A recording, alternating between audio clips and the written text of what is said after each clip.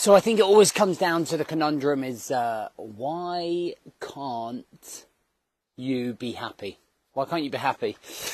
Number one, why can't you be happy in terms of emotion? But when you are happy, why can't you accept that? Why is that one thing that always ends up stopping you?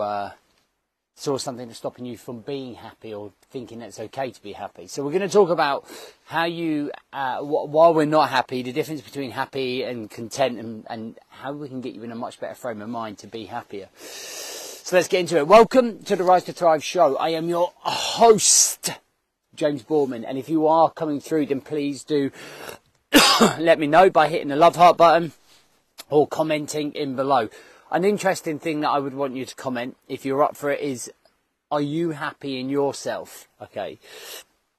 Obviously, you can't be happy 24/7, but are you happy in yourself? So let's talk about, like, the happiness thing, the happiness trap, shall we? I spoke about this on Monday slightly in our last Rise to Thrive.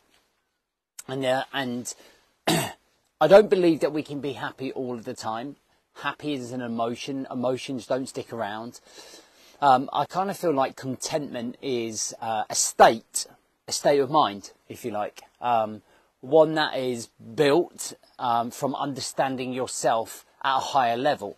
So I think when you self-master yourself, you understand everything that's going on around you. And I believe that creates a level contentment inside of your mind, your emotions, your mindset, your physical state, right across the board.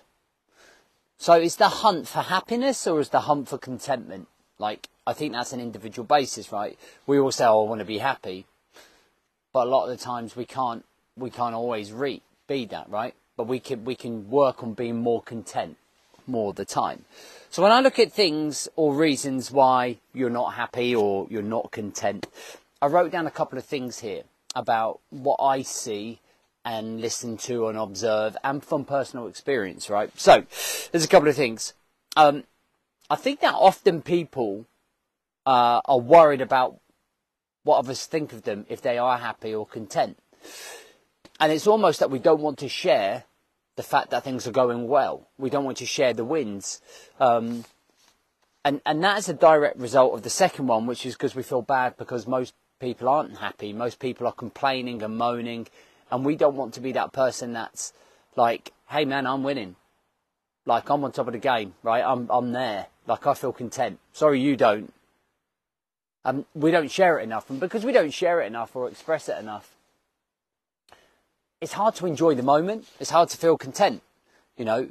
And I remember when we first moved into our new house a couple of years ago, I contemplated whether I should put up the post about, oh man, I'm really proud about working the last 7 years to get this house. And in the end, I just thought, fuck you. I'm going to put the post up. I'm going to fucking share it. And if you don't like it, you can fuck off. And if you like it and you makes you happy, that side to achieve something, then brilliant. Right? And I often have found myself looking at social media recently, feeling really happy for other people. So I see different clips of love between people, of people winning, of people having success. And it feels fucking really good to be able to clap for those people. You know, it feels really good to be able to go, fucking hell, you're making me fucking well up here. And that feels good. Like, it feels really nice to want to see people win.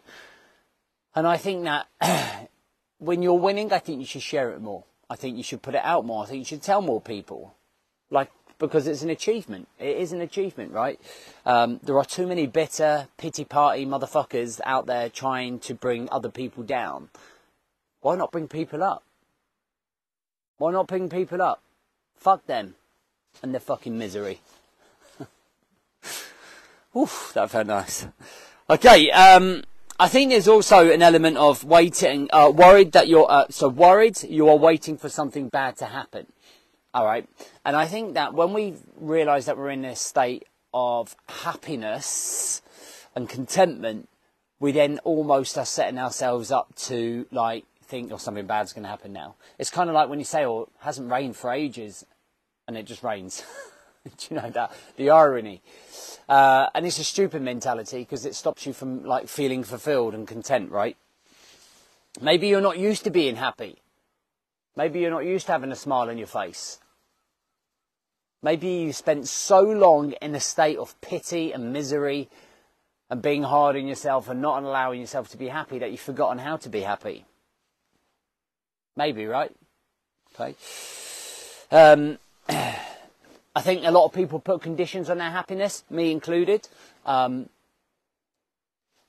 I mean by that is that, I'll give you an example. So right now, I am feeling super fucking drained, really fucking drained, of men's bullshit. Like, at the minute, men just make such bullshit excuses why they can't show up, and it's exhausting. And it actually makes me hate my job sometimes. Okay, every now and then, like for the 15% that show up, there's 85% lads that don't show up, and it's fucking exhausting, and it makes me fucking miserable, and it makes me question whether I'm doing the right thing in terms of career-wise. And it makes me unhappy. And what I have realised this year is that the condition to me being content and happy is dictated by other people's fucking actions, which is bullshit. Okay, to put a condition on me walking around and feeling content and happy when I have a great personal life, great family life, great personal goals. The fact that 85% people don't show up affects my happiness is just fucking insane to even consider.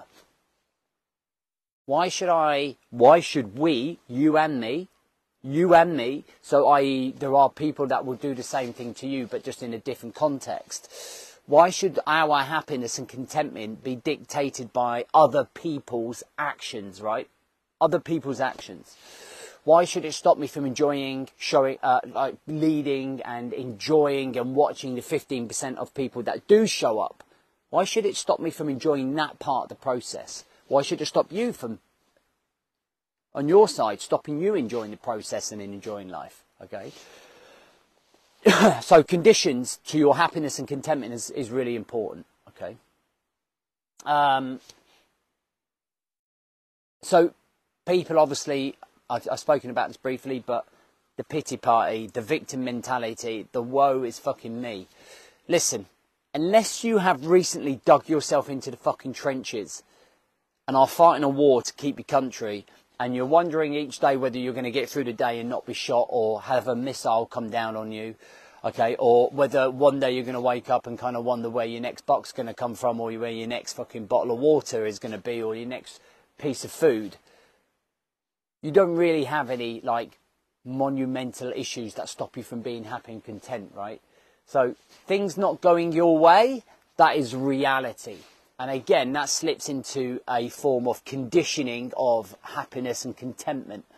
You are looking either for life to be perfect, smooth running, everything going the way you want it to go. And I've got some fucking bad news for you. It never is. You might get a pocket of a few weeks or days here and there, but there's always going to be curveballs. There's always shit going on. There's always things that affect our happiness, and you've got to be able to condition yourself through that, right, to feel content and feel happy. So what do you have in your life to make you happy? The first and foremost thing is that you're fucking breathing, mate. It's like, there are billions of people that are not breathing anymore, billions of people that never lived the life that they want to, who died full of regret, who died making wrong decisions, who died never reaching their potential. You're still breathing.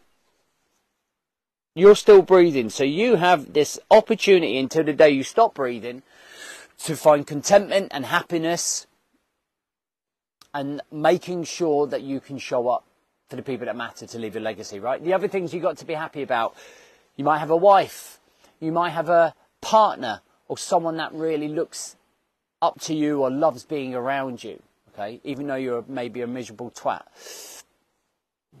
You've got children, maybe, okay?